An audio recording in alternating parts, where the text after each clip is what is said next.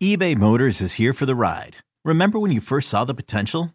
And then through some elbow grease, fresh installs, and a whole lot of love, you transformed 100,000 miles and a body full of rust into a drive that's all your own.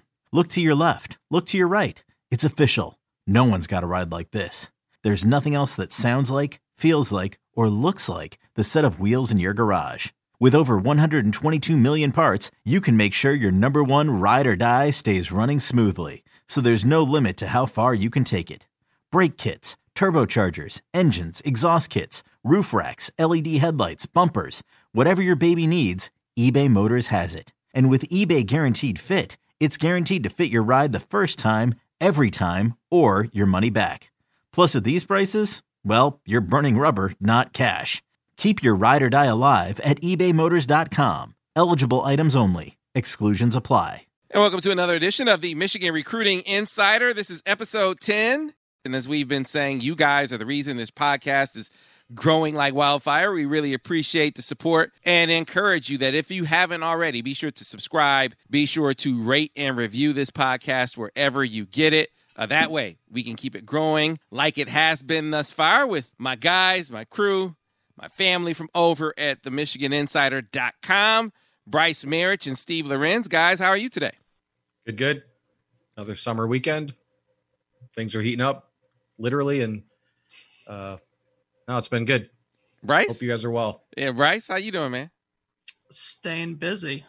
You know, doing a lot of traveling, going to see guys, so it's been a good time. Yeah, we went out to see Rocco, and the people were disappointed. We shot the workout, right? We were shooting it. We were all over the field, and they were like, why weren't you running the workout out there? I don't want to take his fame away. You know what I mean? They weren't doing bench presses, Bryce, so I don't think you could have stolen his thunder. You know, maybe if they got into a bench press contest, maybe then you might steal some of Rocco's shine. But other than that, man, it would have been fine. I mean, we could have flipped tires, you know, we could have done something else, but, you know, it was his time to shine. You flipped the tire before, Bryce? Yeah, you know, a little spare, so. Yeah, it's a great way to start because going back, what was it, May? I talked to Mark Spindler. And first of all, guys, let me tell you, I'm obviously older than you guys. I was a kid of the early 90s, and I remember Mark Spindler when he played for the Lions. And that defensive line he was on with Dan Owens and Jerry Ball and Tracy Scroggins. They had some guys back in the early 90s that really got after it. And he was you see where Rocco gets some of his edge and some of his attitude from. It was from Mark Spindler. And I've, had the chance to have some conversations with him. For people who aren't Lions fans, and maybe this predates you guys, look, the Lions were on their way. And people who are not Lions fans are going to say, yeah, right, you're drinking the Kool-Aid. The early 90s Lions were close, fellas. They were close. Sure, they got blown out by the Washington, soon-to-be Red Tails, in the 1991 playoffs after they took care of the Dallas Cowboys. But they were ready to turn the corner, and then a series of unfortunate events happened. You had the paralysis of Mike Utley on the field. You had this guy, Eric Andelsek, who was another offensive lineman for the Lions. He was weed whipping. You guys have a weed whacker, right? Where you weed whack. He was weed whacking his front yard, and a semi-truck hit him in his front yard and killed him. A few years later, you had Reggie Brown get paralyzed on the field. We were just a cursed organization, unfortunately, but we were close. And Mark Spindler was there for it all. And so hearing him tell some of those stories were great, but not as great, Bryce and Steve, is hearing him talk about his kid. And Bryce, he set that workout up for us to come out and see Rocco do his thing on Friday. Yeah, it was a really awesome time. You and me both got to go down to Clarkston, which is a trip in and of itself we talked about.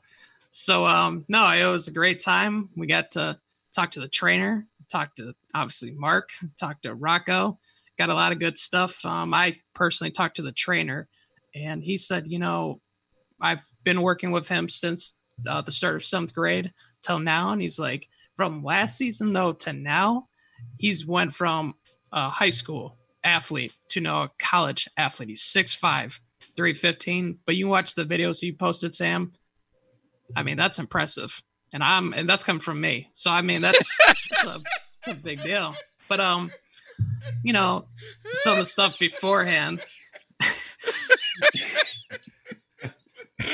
Yeah, I mean, you got to do a whole lot. You got to do a whole lot to impress Bryce Marriage on the football field. Sorry. I got you. Only like you got to be Usain Bolt to impress you on the track too, right, Bryce? Something like that. Anything short is just fades in the shine of Bryce Marriage. I got you. But anyways, so I got up there and I talked to Mark when we first got there, and I said, when I first saw Rocco play was a couple years ago when West Bloomfield played. And I said, man, you guys really took it to West Bloomfield and up front. And Clarkston went on to win that game. He's like, yeah, we did a great job against them. But he said, that one player, Donovan Edwards, man, he was a bull. We could not stop him. He made one incredible touchdown run. He was like, I got to know who this kid is. So he was really impressed with them, with him actually. And he talked to me and Sam, and he asked us personally, he said, where do you think Donovan's going to go? And I said, well, I'm a crystal ball guy. I got Michigan, so I don't know if that means anything. So he's like, okay. And so that was one interesting thing. And the other thing I really picked up from our time there was we talk about Jeff Quinn and Ed Warner quite a bit, with his recruitment. But I thought, interestingly enough, was he mentioned that he talks to Ed Warner quite a bit, but he also said how Ed told him basically, hey, I bought a house. I got a pool here. My family's staying here. My son's now on the team. I'm not going anywhere. So you don't need to worry about me leaving, because he's a coach that he's done so well. There's a possibility he could, like we talked about Josh Gaddis, maybe get other opportunities down the road, but that doesn't look likely at the time. So it was a good trip. And we got a lot from it. Yeah, Steve, I've been trying to pinpoint, maybe you can kind of illuminate for me the source of how this has been trending. It seems like it's been trending wildly in Notre Dame's favor. Like, most of the pundits had the confidence level with regard to Michigan's chances dipped significantly, while Notre Dame, it's just steadily been trending up. Like, this is leaning more and more Notre Dame's way. And I really don't understand why. I get that this is a battle. I think it's nip-tuck. I think that he's torn. I think that both teams are right there. But I've never gotten the impression that Notre Dame was leaps and bounds ahead of Michigan, or for that matter, even in the lead. And I came away from this meeting feeling like that's the way to be about this battle right now. So I can't – you got any read on where this Notre Dame trend has been coming from? Well, we talked a little bit before we got on about, what advantages would Notre Dame have in this situation. He hasn't been able to visit either campus in months. So I'm skeptical of whether or not that campus fit is still fresh enough in his mind, maybe to really feel that strongly one way or the other, because I know Michigan and Notre Dame meet a lot on the recruiting trail, and their campuses, the campus life, wildly different. It's the one big separating factor between the two. The other thing, Michigan's really recruited the interior offensive line pretty darn well the last, 3 cycles, if you include this one in there. I think, my sense is that there's a desperation level a little bit at Notre Dame. You go on their board, you see Tom Loy, Notre Dame Insider, does a great job, posting a lot of stories. There's a lot of pressure on Notre Dame to win this recruiting race. They've missed on a lot of guys. I think we've alluded to it a little bit before. So I kind of wonder if they've really, the pitch to him might be almost over the top a little bit in an effort to reel him in, because he's really, really talented, and B, they really need, I think, to win a national race to beat Michigan head to head. And this one, I think, perception wise, would maybe give them a little bit of a boost again on the recruiting trail. But it's been this fascinating recruitment. So we talked about before, props to him and his family too. It made it a pretty enjoyable recruitment for reporters. I mean, to allow you guys to come up for a private workout. I mentioned, Tom's been up there a few times himself. That's not always the case in a heated recruitment like this. A lot of times it becomes the opposite. So pretty cool to see a guy and his family kind of open up the doors to everybody, allow them to get sort of an inside peek of everything. But as far as the momentum, I kind of just get the sense that, Notre Dame going maybe overboard. And I don't really even mean that negatively. I mean, there's pressure on them to win this one, maybe more so than Michigan. So that's the one real sticking point. That, and I think if we're being honest, I do think maybe an earlier path to the field at Notre Dame than Michigan. Not saying he's the type of guy that could come in and beat guys ahead of him out from a seniority standpoint. You start getting, Nolan Rumler, Carson Barnhart, Zach Carpenter. I mean, Michigan's got a lot of young interior linemen. It'd be very difficult for any, interior lineman they recruit this cycle, whether they're a hometown guy or not, to walk in and beat some of these young, talented guys that Michigan's recruited the last few cycles. Talking to him, and you're right. I think typically, generally speaking, that is a major, major factor for guys. But this dude is cut from the Mark Spindler cloth.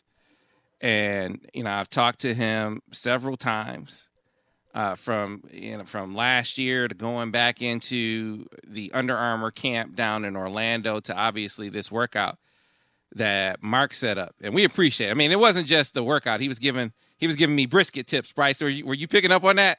He was telling me how to smoke a brisket the right way. It's coming from a guy. I think he spent like 18 hours on his first brisket. But they say you learn from other people's failures, right, Mark? You learn from other people's failures. So I'm learning from your failure on that brisket. But my point is talking to them that much, I've gotten the impression from Rocco that he doesn't see who else is around. He doesn't see other rankings. He just believes in his ability that much that he's going to beat out whoever else is there. The thing that resonates with me with Notre Dame is, in looking at all the criteria, I think that he is connected with Jeff Quinn on a personal level. Not like and don't take that to mean that he has not connected with Ed Warner. He has.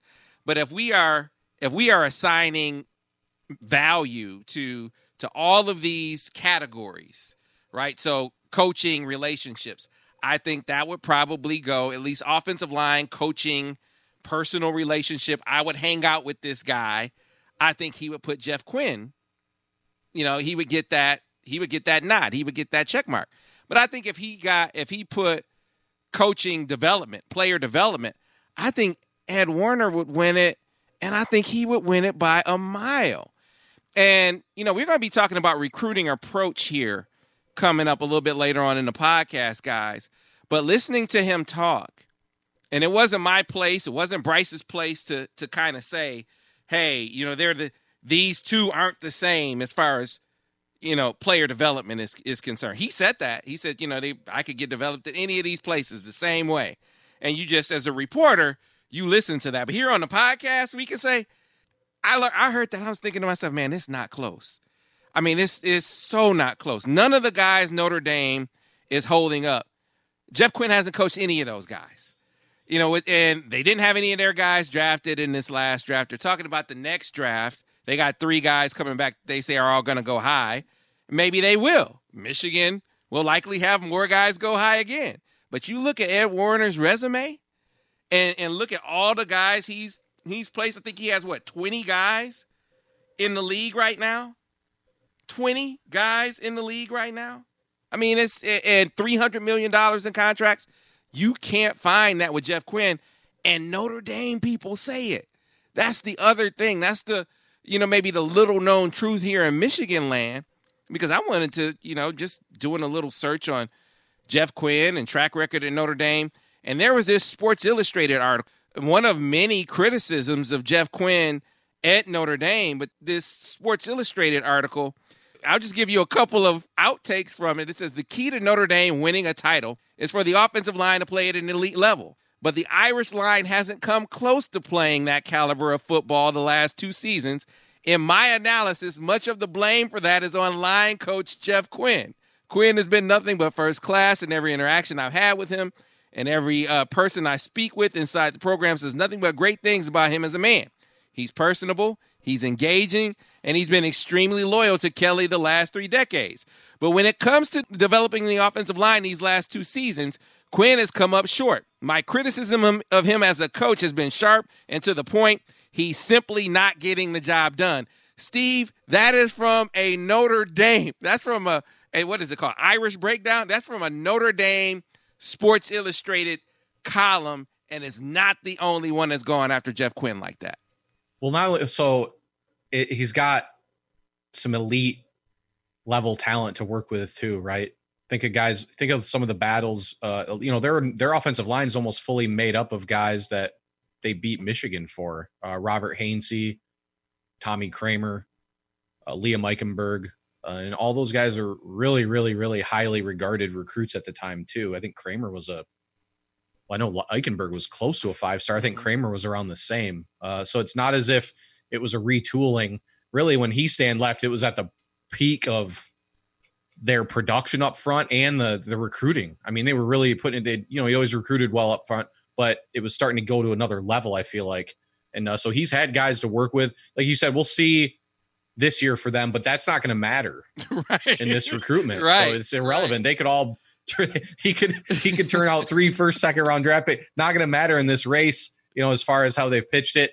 It's kind of a weird spot. But he's only been through 2 years. It's hard to, interesting to know how they're pitching it. But, I don't know if they go campus, because it's hard for them, like for Quentin Nelson, let's say, because I think we've heard that Quentin Nelson and other linemen have been involved in this recruitment in some capacity and kind of given him an idea what Notre Dame is like. It's like, I wonder how they would be able to tell them anything about what Jeff Quinn has done, because he never coached any, like Quentin Nelson. And I'd even go as far as kind of the other thing too is, and was it Ronnie Stanley? I feel like there was Zach Martin, maybe.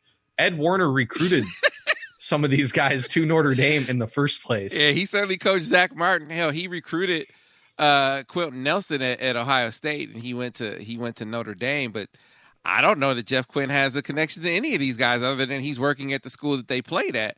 And so getting to their approach, and we'll dig deeper into approach later, I don't get the impression from talking to Mark or Rocco that Michigan has kind of smacked it down on the table and said, look at Jeff Quinn's resume for player development and look at Ed Warner's resume for player development and give me your conclusion.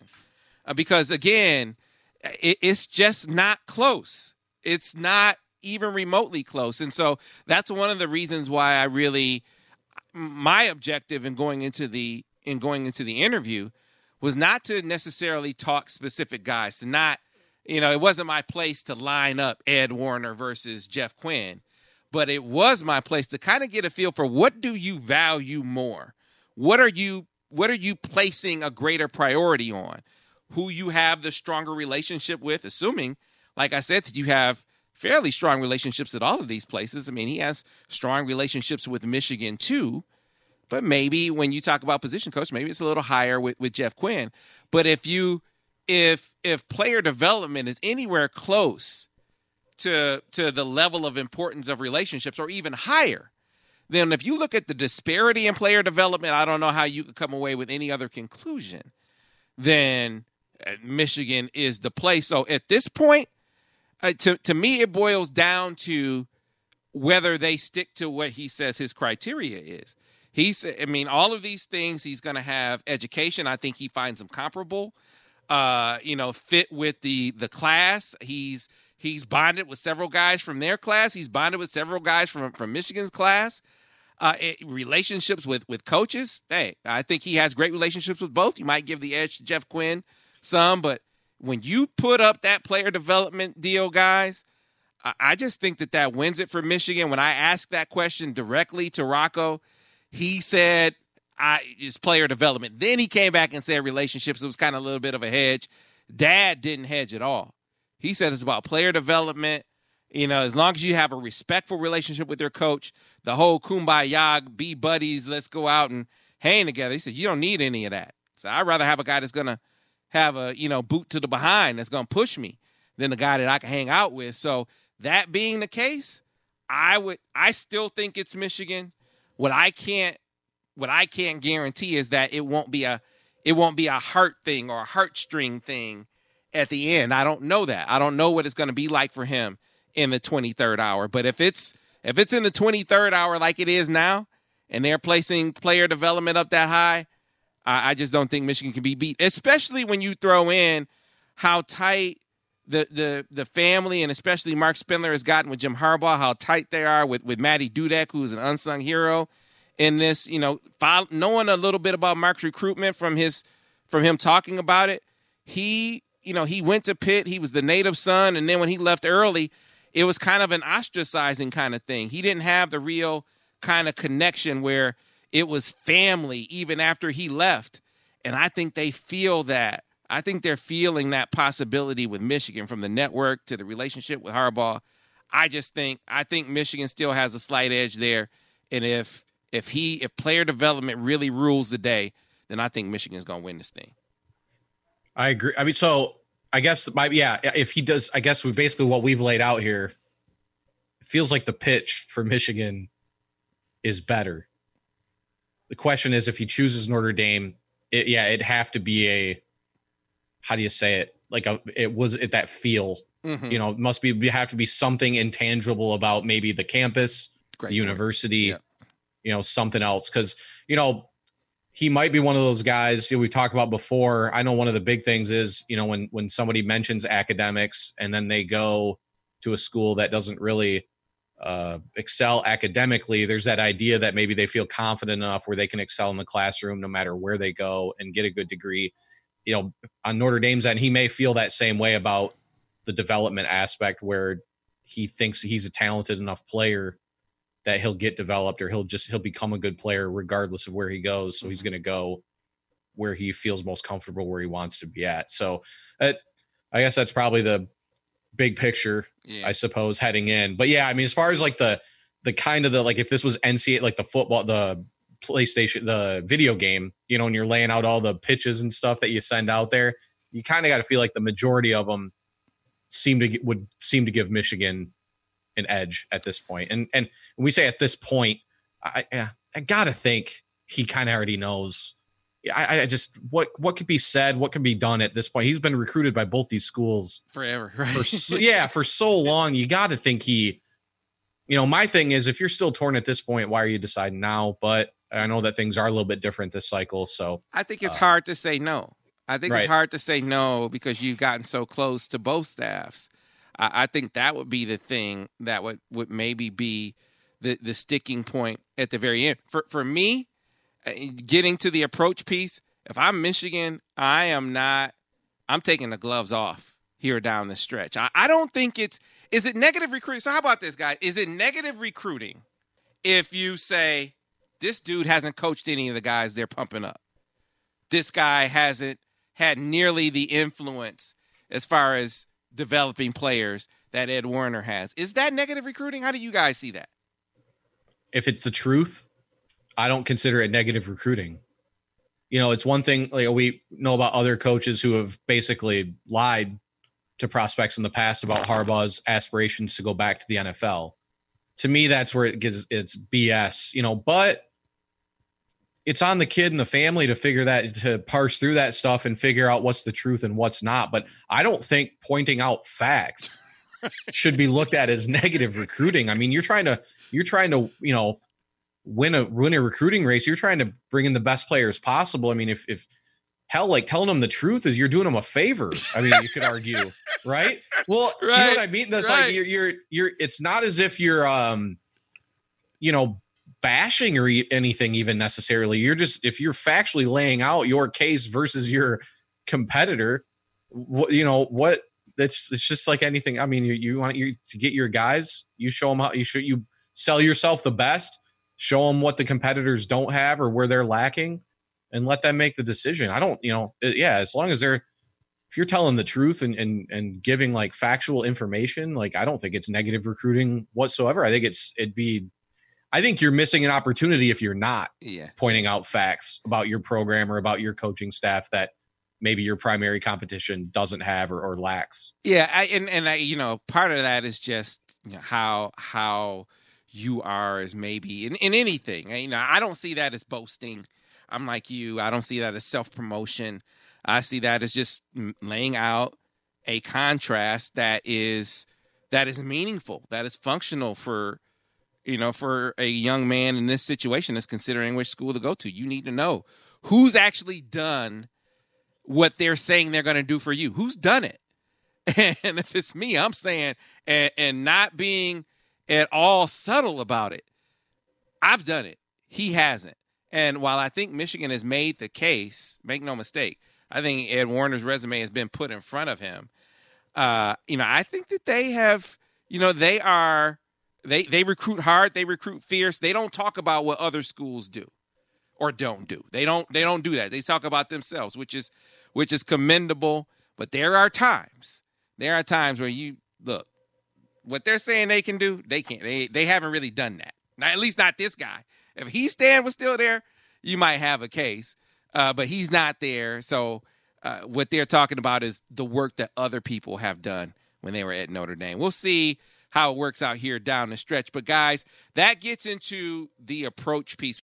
Introducing the two-way V4, where groundbreaking fuel cell technology meets fresh foam cushioning for the ultimate performance. With Fuel Cell, each step feels explosive, delivering unparalleled energy return. Paired with fresh foam, experience maximum comfort throughout the game. Its lightweight textile upper offers support and breathability without sacrificing agility. Whether you're hitting the clutch shot or locking down the opposition, the two-way V4 gives you the tools to play at a high level. Learn more and purchase the two-way for yourself at newbalance.com. We got a question because I put it to the people over on the MichiganInsider.com over on the message board, and they wanted a picture of Michigan's recruiting approach, and specifically wanted an idea of our view of how maybe that approach has changed or been modified by this pandemic, by having to deal with the lack of in-person recruiting. So let's just start with you, Steve, and then Bryce, you pick up from there about how do you think things are different with Michigan's recruiting approach as a result of the pandemic? I mean, biggest thing for me, we've touched on it a little bit before, but just I feel like they've been more aggressive. I feel like we're hearing more about Michigan on the recruiting trail since this happened. The junior kid, the 21s, the class is filling up, less targets on the board.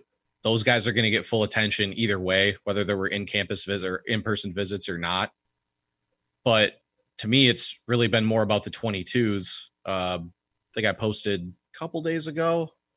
I mean, I think I've 15, 20, 22 kids that I maybe wouldn't have even listed or thought of as maybe top target types, all confirm that Michigan, they're in contact with Michigan at least once a week, which is that's enough, for the sophomores at this point. That's at least enough to know that the kid is significantly interested, right? So to me, I think they've taken a much more measured, aggressive approach with the younger group. And I think the other thing they've done, and I know you guys have talked to kids that said the same thing, I think they've kind of utilized the virtual stuff in some different ways that have allowed them to maybe separate themselves from, and I don't know about any programs specifically, but I know constantly hear about doing the virtual workouts or virtual film sessions. And again, I don't think Michigan's the only school that's doing this stuff. I'm sure other schools are, but it's always something that gets mentioned when you talk about, well, what do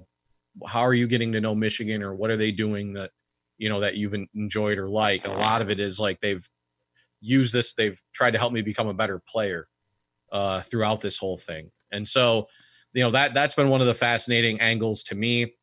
And to me, I think this whole thing in every aspect of your program, top to bottom, has been a battle of logistics and how to execute those logistics. And this is another area. I feel like almost across the board, Michigan has really maximized their logistical situation. We see it with the testing, how advanced they appear to be in that aspect.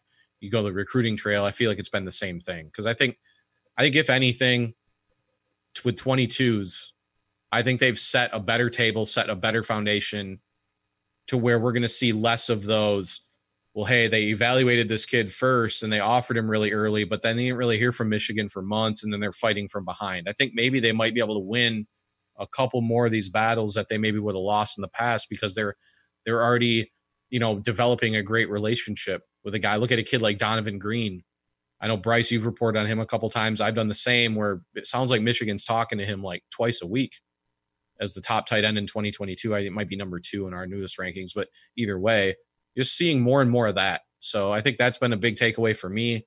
And, I think lends itself to the possibility of maybe having another, maybe reeling in a couple more of the higher ranked big time guys that they got in on early and evaluated and offered early. Yeah, I would touch on all that. I would say, first off, the creativity. I think you touched on. I mean, when I talked to some of the kids in Columbus, Ohio for that camp, like Jabrian Payne, who's a top 247 running back out of Cincinnati, Ohio, he talked about one of the coolest things he had with Michigan and Jay Harbaugh. He's got a great relationship. He said the best out of any coach, running back coach recruiting him out of any school. He said the chalk talk. He said just going through the chalk talk, learning about what they do, seeing it, and just really absorbing everything. I would say another thing would be some of the guys, all the people they're talking to. I know Drew Kendall said he's talked to basically everyone, but he talked to the dean of the Ross School of Business, and he really enjoyed that conversation. A lot of the guys have told me they've talked to the nutritionist, Abigail O'Connor, and got to see kind of where Michigan is with that strength and conditioning program, kind of how they, once they get in the school, kind of how they'd go about every step from day to day basis. So that's really been good, and Michigan had, like any school, had to figure out, they had 100, I think Matt Dudek tweeted out before when this all started, 100 visits canceled. So a lot of those guys, they had to figure out how they're going to impress, and they're doing it virtually, which is a big deal. And I think the other thing that's really key is they're really, as a staff, connecting on, okay, what coach should recruit what guy? So you had Coach Nua recruit Quinn Somerville because he had a former connection there. You've seen Coach BJ go down to Florida and work on like Jaden Hood and McBurrows and some of those guys. And that connection and those ties he's got to that state have really paid off. So, you got to put the coaches sometimes where the relationships are, and sometimes it's not their region, but you just got to fit what fits best. Some guys, if I like doing something that others don't, put me where that fits better than other places. So they're doing a really good job with that. I think it also helps too that I think Michigan has benefited the most out of most schools because their evaluations. This took a lot of the evaluation process, the spring evaluation, from all schools. So they couldn't recruit or see a lot of these kids. But Michigan has always been, as a staff, very on top of their evaluations. They've contacted, or they've identified the guys they really like. They've offered them early. And now, like you said, Steve, they're taking that aggressive approach after they've offered, and it seems to be paying off. Yeah, I think you hit on a few key angles there, Bryce. More broadly, when you just talk about their recruiting approach in general, they go position first. And then you have a couple of things on the same level. So personality fit, region.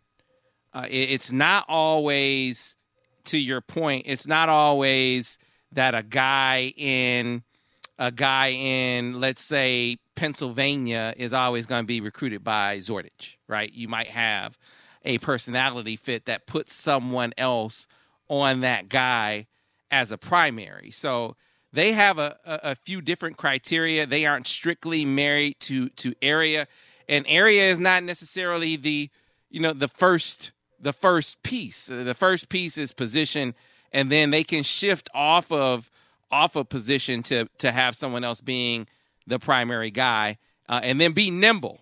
Like if you gotta change things up, if you're losing a battle and you need someone else who's a better personality fit to be on a guy, then make that move. And so one of the things that I think has been really on display in this recruiting cycle, and it's not unique to this recruiting cycle, but the how quickly they've moved and adjusted and adapted to, hey, we are about to lose Donovan Edwards, for instance. What do we, how do we turn that around? How do we flip that?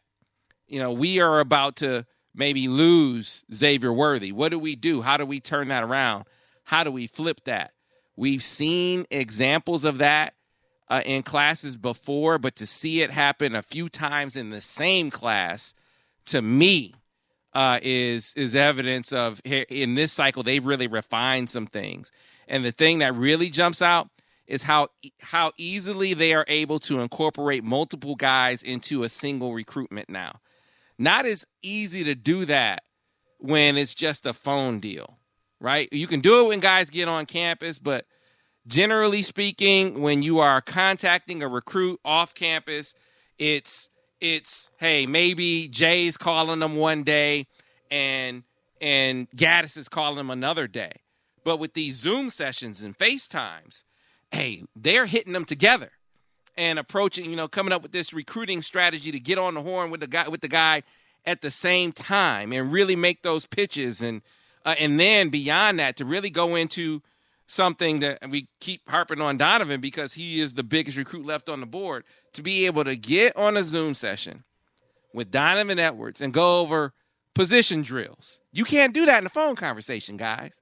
But you can get on a Zoom and show him video of a guy or take him through a drill, really, really show him things that maybe you can't accurately describe in a phone conversation. So I think they've gotten really good with that. Rocco Spindler, taking him through a session on coaching him up on outside zone, like Ed Warner just did, for instance.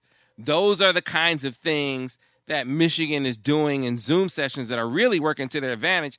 And I don't want to make it sound like other coaches aren't doing, schools I'm sure are doing the same thing, but I can really see it having a tangible effect, at least to me, on Michigan's success with some of these guys. Yeah, I mean, it's all about what fresh in your what is it? Out of sight, out of mind. Michigan has not gone out of sight here, and as you guys have both illustrated, done it in a creative fashion. I think that they're learning things that I think they're going to be able to keep now going forward. When things do get back to normal, they're back on the road and stuff. I think this is a potentially a big benefit for them to have taken as much advantage of the current situation as possible. I think a lot of people, bad situation, try to turn it into a positive. No doubt that they've done that so far.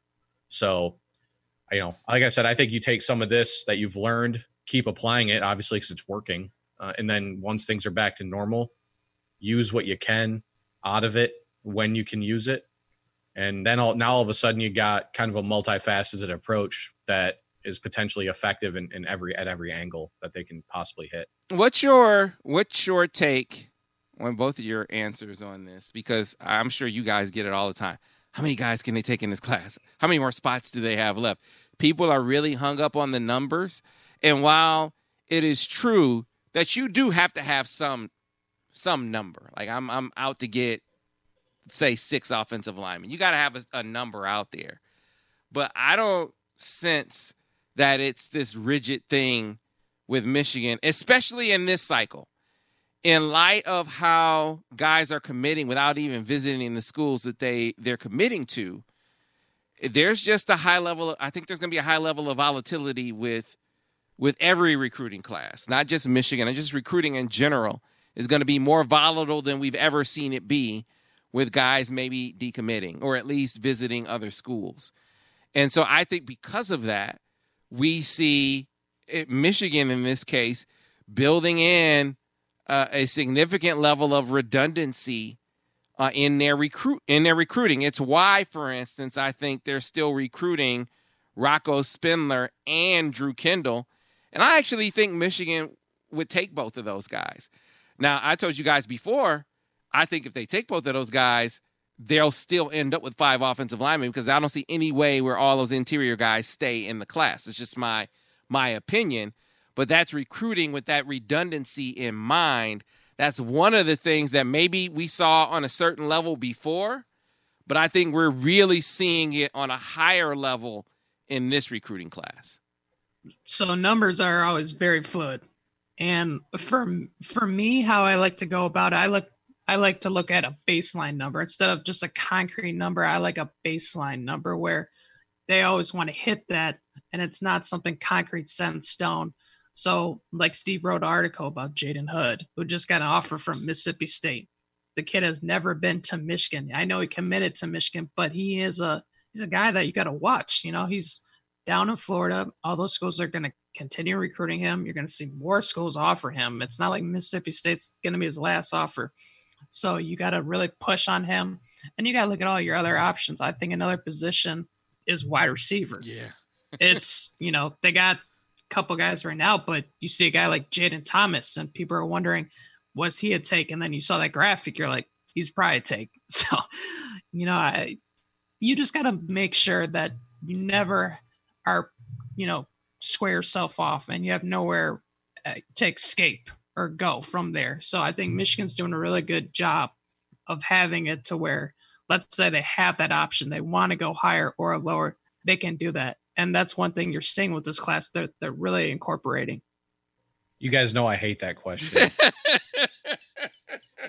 But it's always because it's not because like you guys said, and obviously I always feel like it should be known. Of course, there's like an idea of where the class, like they go in it with a number, but I mean, this is like always drop of the hat kind of stuff that can shift. And that's, you're talking about, not even talking about the recruiting end, could be unforeseen attrition, which just happened for Michigan with Aaron Lewis leaving. So it's like, and I know Bryce reported, should check it out, about where Michigan could go from there. Is like, it's sort of a, okay, well now, hey, is there another spot at the defensive line? Maybe will we bank, it's like, there's so many variables that can come into play, guys decommit, players don't pan out, or young players, maybe they realize aren't going to pan out pretty quickly. They got to shift their, you talk about kind of one of the thing I always go back to is like, you talk about how well they, at the time, it looked like they recruited the defensive line in 17.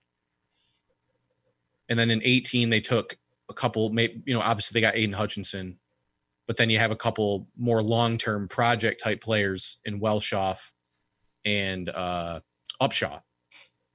And then all of a sudden you get all this attrition, and now those guys aren't ready in time. And now all of a sudden your defensive line's inexperienced, young in the middle, like just, that's it. There's like things you can't help when it comes to this kind of thing. Michigan always is taking the approach, going to take the best players, the most best players that they can, if that doesn't even make sense.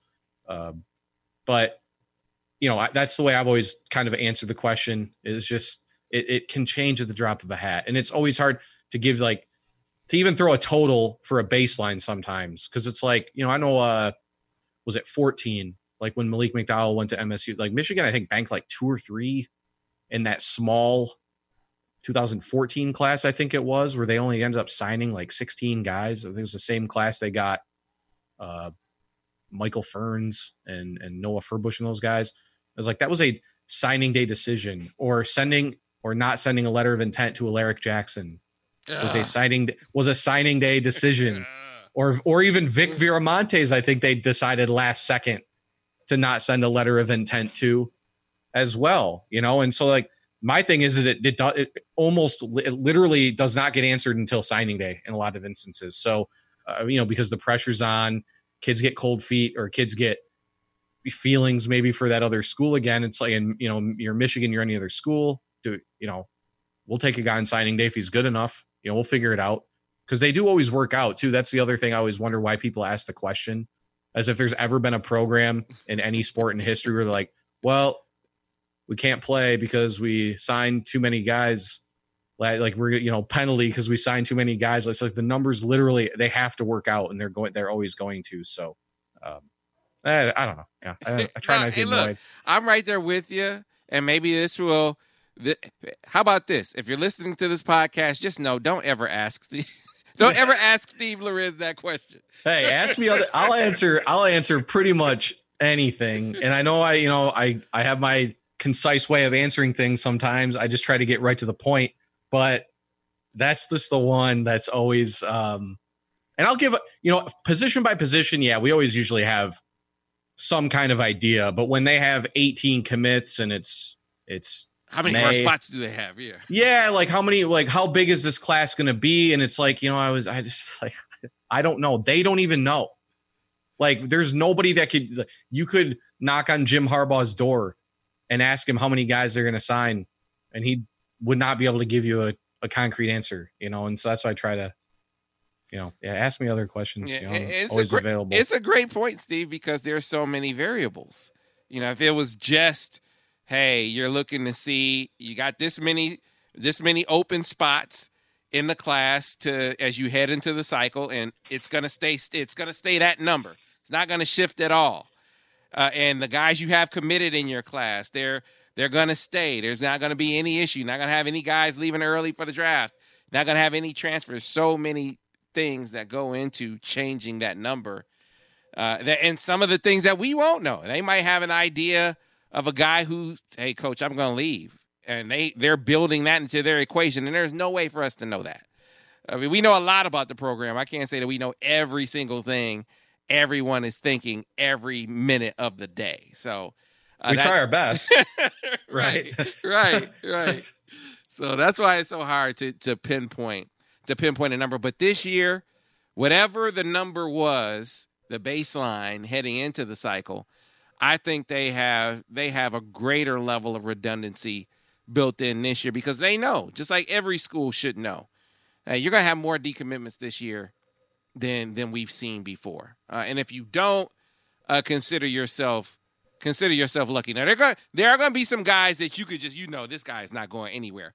Like Raheem Anderson, for instance. Like, Raheem, Heem is not going anywhere, right, Bryce? No one's even pushing him. Trust me, I saw him up front. I got to see him in close and personal. On Saturday, I got to go check out a private workout he and a couple of his teammates ran, which, when I pulled up to the field, I was expecting, I don't know, trainers or coaches or anyone. And it was just the three guys, and he was there, had a bag of cones and ladder and stuff like that. And I'm like, what's going on, man? He said, we're about to do a couple stretches, get practice going, and I'll let you know. And I was like, all right. And I watched him for an hour and a half physically just lay out every drill, put out all the equipment.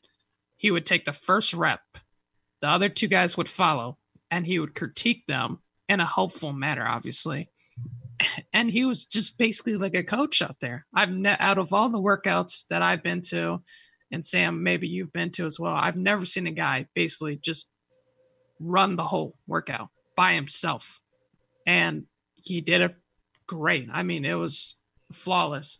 And so I think with him, and I put in the article, I wrote that I think he's got a chance to be a captain, but also multi-year captain. He's just that special. His leadership traits are just that special. So he really stood out to me. And talking about numbers, he's the guy that, when they got the Greg Crippen commitment, people are wondering, are they going to chase? Are they going to keep recruiting Raheem Anderson? Well, I'll tell you right now, that was a great decision to keep recruiting him and to eventually get his commitment, because he's going to be a star. He's going to be a stud. He's got all the abilities you want, especially at the center position. He's a guy that, as the center, like we saw with Cesar Ruiz, he's the general up front. He's helping all his troops. And I saw that Saturday, helping with some of the younger linemen. And so he's a guy that in this class, his ranking might not be as high as some others, but he's got the ability to outplay that ranking and be one of the diamonds in the rough sort of thing when in this top class. So I was very impressed with him. He's definitely one of my favorite players or commits now in this class, and I think he's going to be a fan favorite as well. I think so too, Bryce. And this, to me, I immediately, when we were leaving Rocco's workout, and he DM'd me and said, hey, I got to work out tomorrow. Like, hey, come check this out. And when you told me that he was running the whole thing, I immediately thought of what Steve said. Where Steve, you were like, this guy, he's like a future captain. 100%. Been a leader. He'll be a 4-year starter at a prestigious program like Cass Tech that's got D1 linemen every year. I go back to, and I think I said we've talked before, Allen, I think, was the one that mentioned him coming in his freshman year saying he was going to take somebody's job. Then you would combine that, you see what Bryce sees at a personal workout, him even reaching out to you to say, hey, I got a workout going. You guys want to come out here? To me, you combine all this stuff, and you have a very quiet, well, not that confident young man believes in his abilities, knows what he's doing. Has that's a veteran. I mean, that's a veteran move to teach not just to go out and do the work while nobody's there, but to bring a couple of young guys along, show them how to do. That's coach. That's future coach type material, future graduate assistant type material. And a lot of times those guys that end up in those types of roles are guys who were sort of your captain, leader type guys. I mean, think of some of the guys that have played for Michigan the past years that are GAing somewhere. I think of guys like McCray, Bolden, Newsom. A lot of those guys had those same kind of traits. And you see a guy already doing this in high school, I got to think the coaches salivate hearing this kind of, seeing that type of stuff, knowing that he's doing this kind of stuff on his own. And Bryce, the biggest point that he mentioned was, you're glad, if you're a Michigan fan, you're glad that they went ahead and continued their pursuit of him. Because I do think it was a question for a short time after the Crippen commitment, whether or not they felt good enough on the interior. Maybe they'd focus just on Rocco. To kind of make sure that they still bring Raheem in, I think was a necessary and very, very smart move. Yeah, I think it's going to help him on the recruiting trail. Maybe mostly with Rayshawn Benny. I know he connects with some of the other guys, and Bryce, I'm pretty sure he told you he's played like video games with Rocco. They've done that, but the guy that he really vibes with, that he has a connection with, is Rayshawn. And it was one of the things that Rayshawn said to me is like, we talk a lot every day, but it's not about recruit. And that's kind of how it's working best with Rayshawn. You don't talk recruiting with him. The relationship is what recruits him, not me saying, hey, you need to come to Michigan with me. It's like, hey, we just cool. And that relationship is what the lure is. And I think I sense that is part of what's going on with Raheem, Rayshawn, and Michigan. Yeah, I mean, if you told me every day we're doing a podcast, like you're recruiting me, I'm not going to be as intent as maybe once every while. Let's do a podcast once a week. I get it. I get it. So no, he talked about those relationships. He plays video games with Rocco, joked about playing Fortnite and GTA with him. And he said, yeah, he kicks my butt, but it's all right. Sometimes I let him win. So, he loves those relationships. He told me, the best players in Michigan go to Michigan. That's his pitch to them. He really thinks this class is going to be a special one. And I think I could see why guys gravitate towards Raheem. After meeting him in person, he just got that, like Steve said, that quiet confidence where it just resonates with everyone around him. And he's a guy that really just stands out in terms of physically and leadership-wise. So he's going to be a star for Ed Warner, and I definitely think he's going to be an NFL draft pick one day. So we got through this whole thing, Steve. They wanted Bryce to do like a water polo recruiting update. I don't know if you saw that. There were requests for water polo, maybe a little baseball. They want him to branch out. They feel like we're kind of holding Bryce back on this podcast. Yeah, I agree. Bryce does a good enough job promoting himself. I guess I could help a little bit there and say, maybe we do need to let him spread his wings a bit. I mean, we know Eric Bakich is doing some work on the trail. Might not be a bad idea to get Bryce on the diamond with a couple of these baseball kids. I think they just got a legit guy out of Grosse Pointe. You could send Bryce out there. Yeah, hey, Bryce can go show him how to hit more home runs than he's already hitting, probably. Right. So, that dingers. We call those dingers. Yeah, maybe. Hey, man, maybe the best Bryce Marriage line was, hey, man, if I'm impressed by a workout, then you really did something if you impressed me. Because after all, I'm Bryce. I'm Bryce Lover. Can't nobody work out like me. So. Like to see the size of the tires that he's flipped, though. I'd be something, See, here's the thing. One of these days, we're going to have one of these CrossFit. Sure. So we're going to have like a CrossFit kind of thing. Your competition. We're going to put Bryce through it where he has to flip a tire and he has to do some burpees and some pull-ups, some squats, do it all. And you've built up this picture, Bryce, that everyone is expecting you to go out there and just ace this course. So I hope you're going to be ready, man. Like I said last week, time and place. Just let me know when and where I can make this happen. I'm not worried. All right, so that'll do it for the football portion of this week's podcast. Now it's time to shift gears, get over to Josh Hinchke, and talk some basketball recruiting. This episode is brought to you by Progressive Insurance. Whether you love true crime or comedy, celebrity interviews or news, you call the shots on what's in your podcast queue. And guess what? Now you can call them on your auto insurance too with the Name Your Price tool from Progressive. It works just the way it sounds. You tell Progressive how much you want to pay for car insurance, and they'll show you coverage options that fit your budget. Get your quote today at Progressive.com to join the over 28 million drivers who trust Progressive. Progressive Casualty Insurance Company and Affiliates. Price and coverage match limited by state law. And now we bring Josh Hinchke in fresh off of vacation. So, Josh, how did vacation treat you? It was great. Staying at home, being responsible, wearing a mask, the good stuff. Absolutely. Hey, look, man, I'm right there for you. You want to get back to some semblance of life as we know it. Wearing the mask is the way to do that for sure. But as you were out, Michigan picked up a couple of commitments, right? So you couldn't be away without having a little bit of work. We were able to take care of the Buffkin one for you, though. So you didn't have to do that one. You did do Will Cheddar on the way out, though.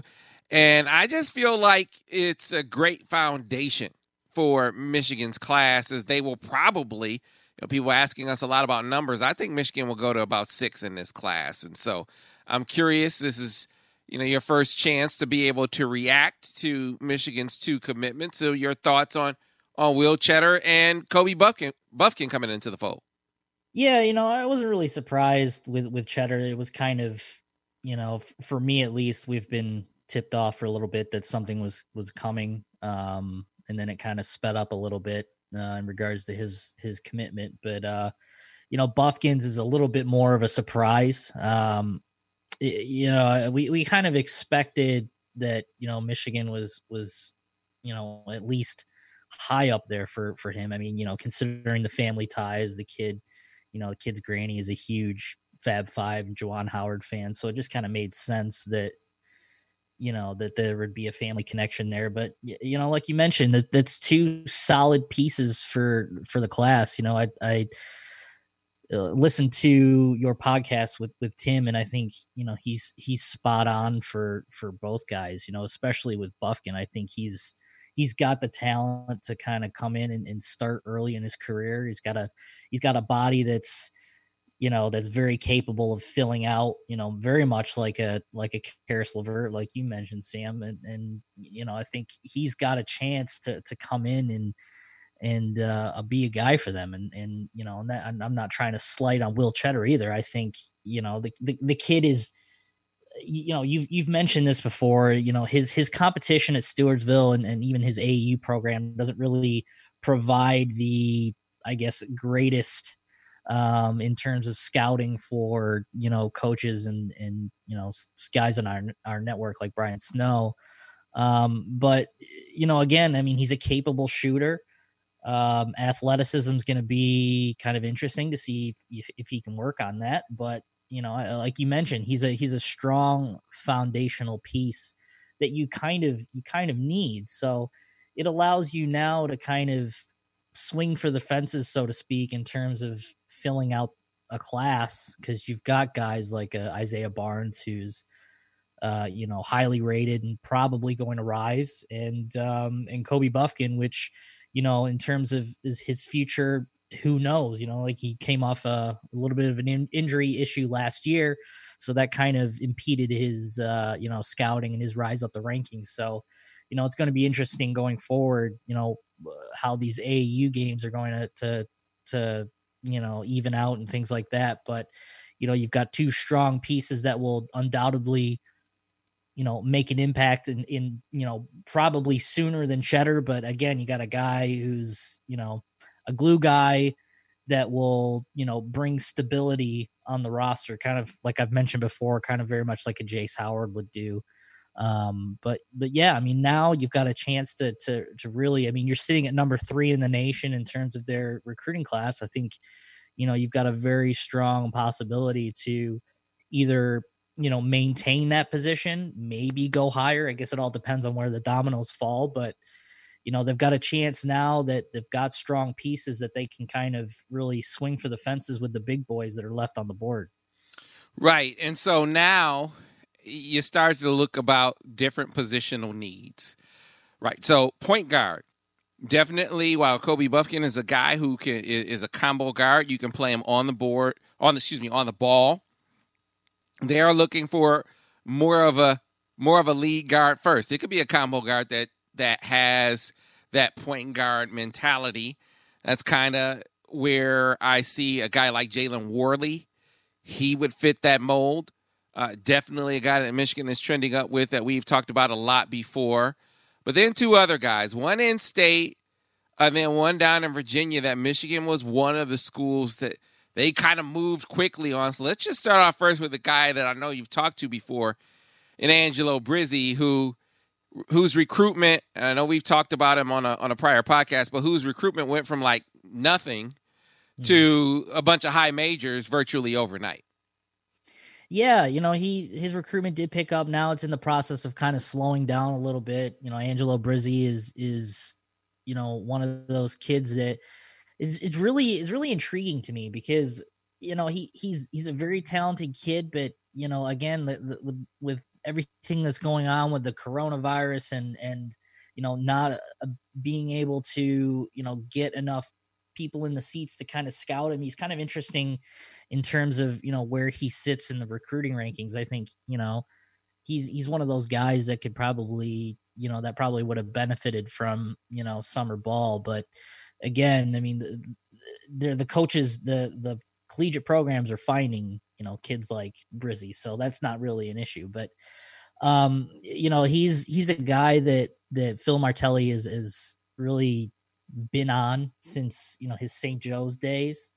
So he's a kid that has had a very strong relationship, very familiar with Martelli, and that's really one of the main reasons why they've been so strong with him. I mean, obviously Juwan Howard's done a good job of talking to him and kind of showing where he would fit in the system and things like that. But again, the main relationship there is Martelli. But yeah, I mean, Brizzi, he released the top 8 last week, and Michigan made it, which isn't a surprise.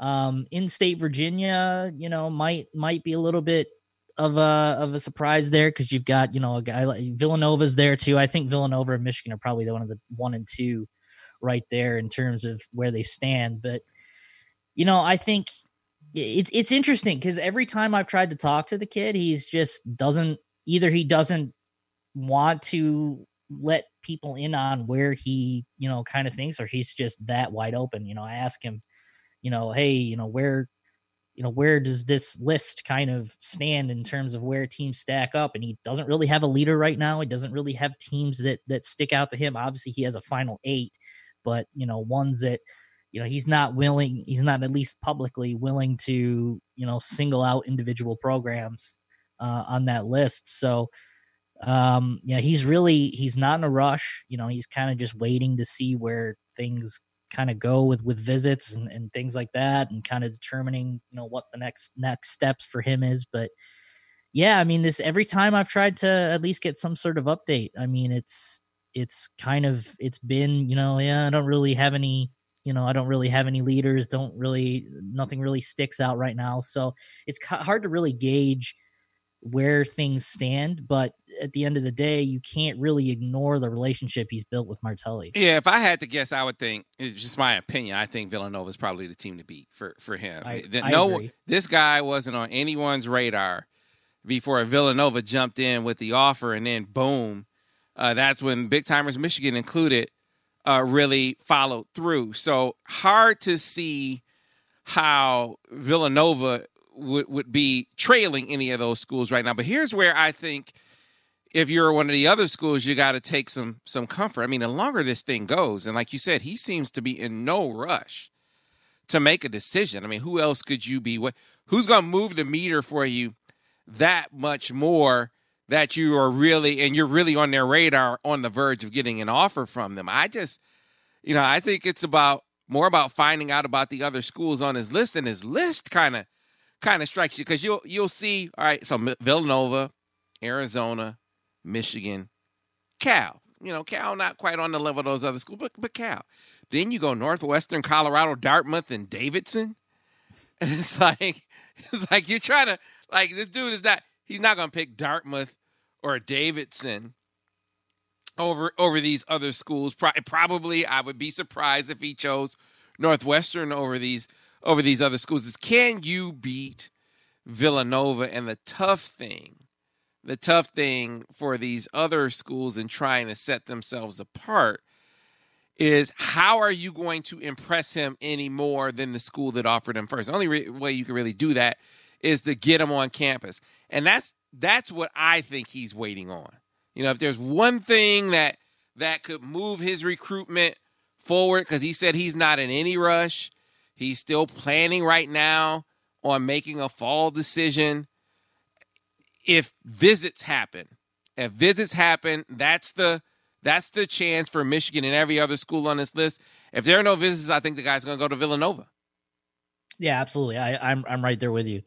I'm not anywhere near, confident enough to say, okay, yeah, Villanova is the definitive leader. Here's my crystal ball. Here's my confidence score. I'm nowhere near that level, but common sense in just thinking about it, I think, Villanova is going to be the team to beat if, barring anything unforeseen, like opening up campuses and things like that. I think that's kind of a brand new ball game, but I guess it just depends on how deep this thing goes until things kind of open up again and allow players to official visit, things like that.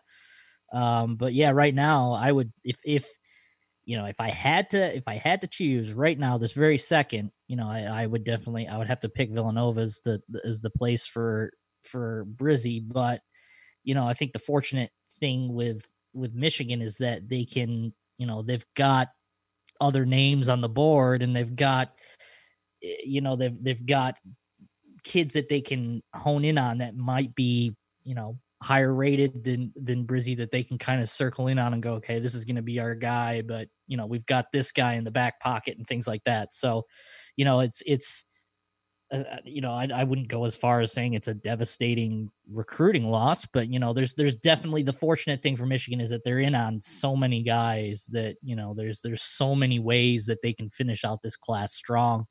Even losing out on a guy, potentially losing out on a guy like Brizzy.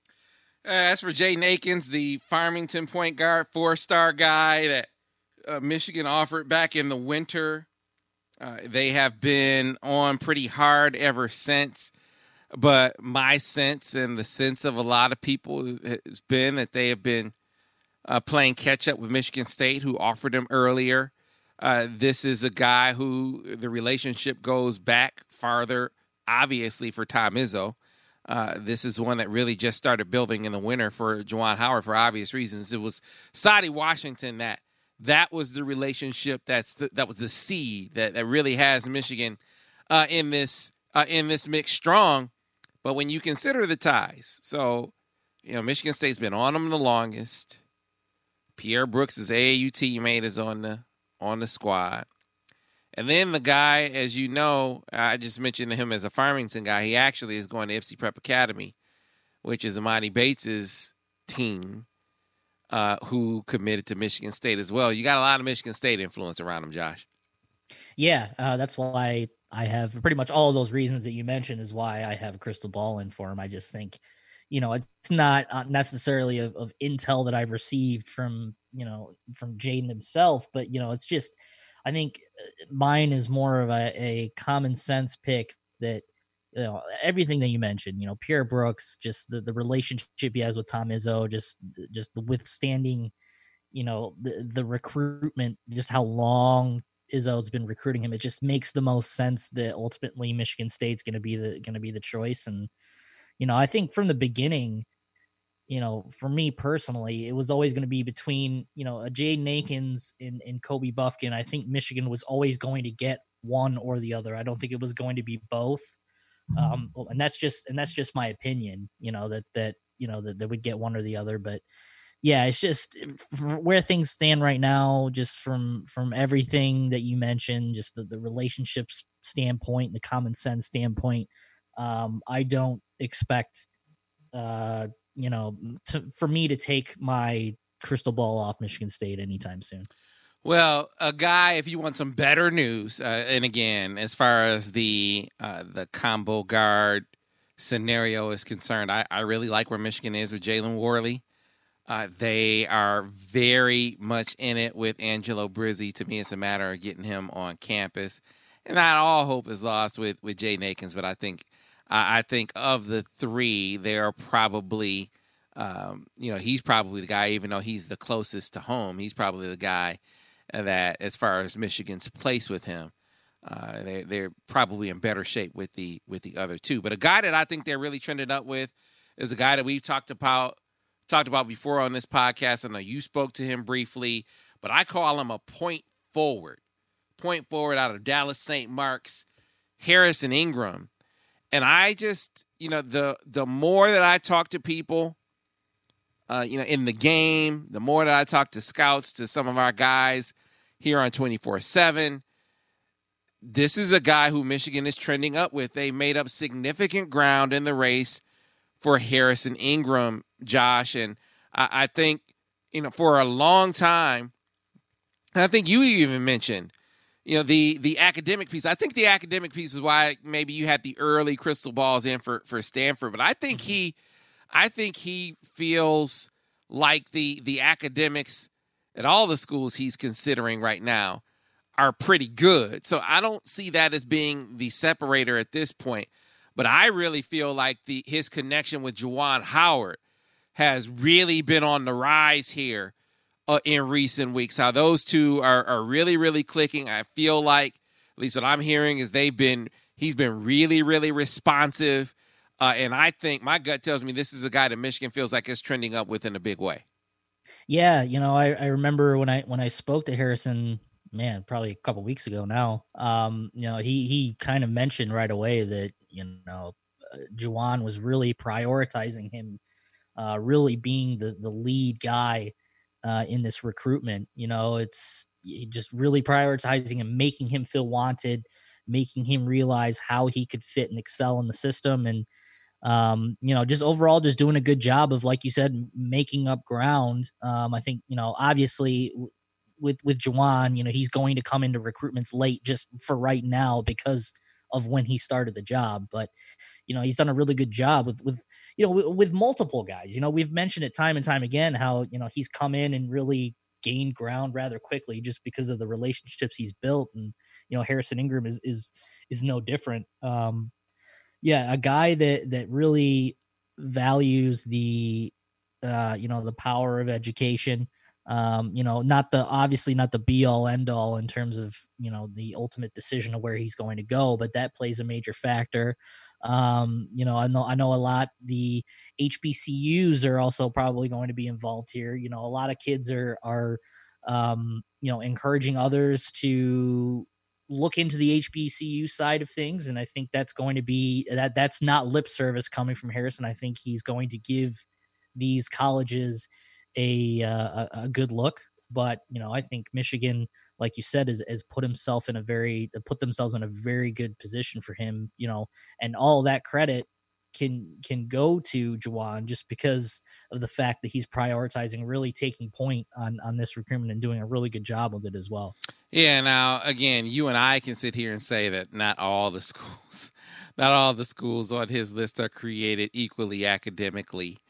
That's, again, not anything that we said to him, but you can look at his 10 and kind of see some outliers there. But, Stanford, Stanford, Purdue, Carolina, Michigan, for instance, those schools, I think he's going to really, from an academic standpoint, really, really see them be high. But Michigan really been stressing his versatility. And that to me is the piece that, from an on the court perspective, they do a really good job of selling that. Hey, you're a guy that as a wing can initiate the offense. We're going to allow you the chance to do that. And hey, maybe you're a guy that is a wing. You can post up. Hey, we're going to give you the chance to do that. So you can run the team. You can play in the post. You can shoot threes. We are going to make sure that we utilize all of your skills.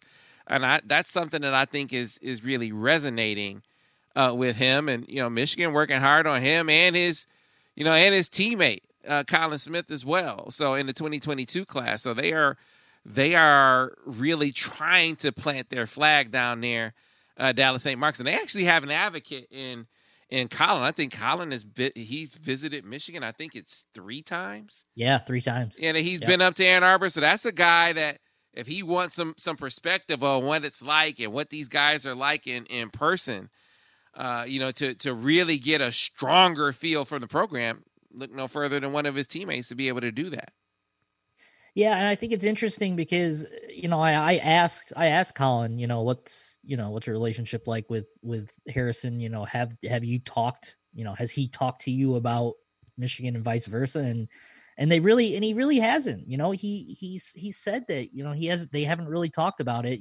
I'm assuming now that Colin has the offer that they'll probably at least discuss it, and if things continue to trend, it might be more if on Harrison's end. But yeah, I think it's those two aren't really focused on the fact of selling Michigan to each other or talking about Michigan. I expect, obviously being high school teammates, that you're going to be around each other all the time, that conversation is probably going to come up in some fashion.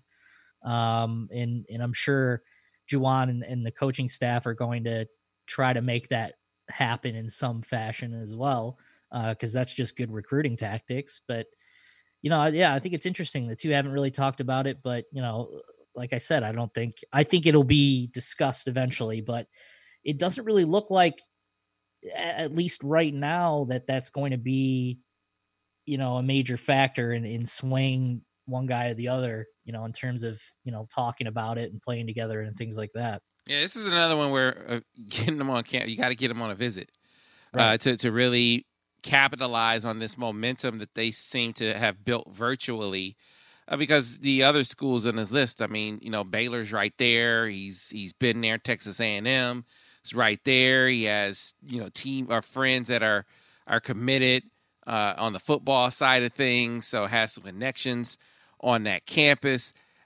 For Michigan to really be able to turn this momentum, make this momentum more functional, you got to hope for visits to be allowed here coming up in the fall, because they have done great work. I mean, to hear about him, the relationship that he says he's kind of fostered with Juwan Howard thus far, can only imagine how much more it's going to resonate if they can get face-to-face, because it is going really well virtually so far. But can you get a guy? Can you land a guy like that when some of the other suitors on the list he's more familiar with? I have a hard time believing that to be the case. So, big key with Harrison Ingram is their ability to get him on campus, Josh. That to me is the linchpin to Michigan's place in that recruiting. But worthy of note that Michigan has made up significant ground in this recruitment. And the word I get is that they're trending. I certainly, from, talking to, guys in the recruiting circle, the 3 guys in the class, and they sort of get the feel for where things are. The word is Michigan feels like it's trending up with Harrison Ingram. So he's one to look out for, and to look out for more content on the MichiganInsider.com. Josh, good to have you back, my man.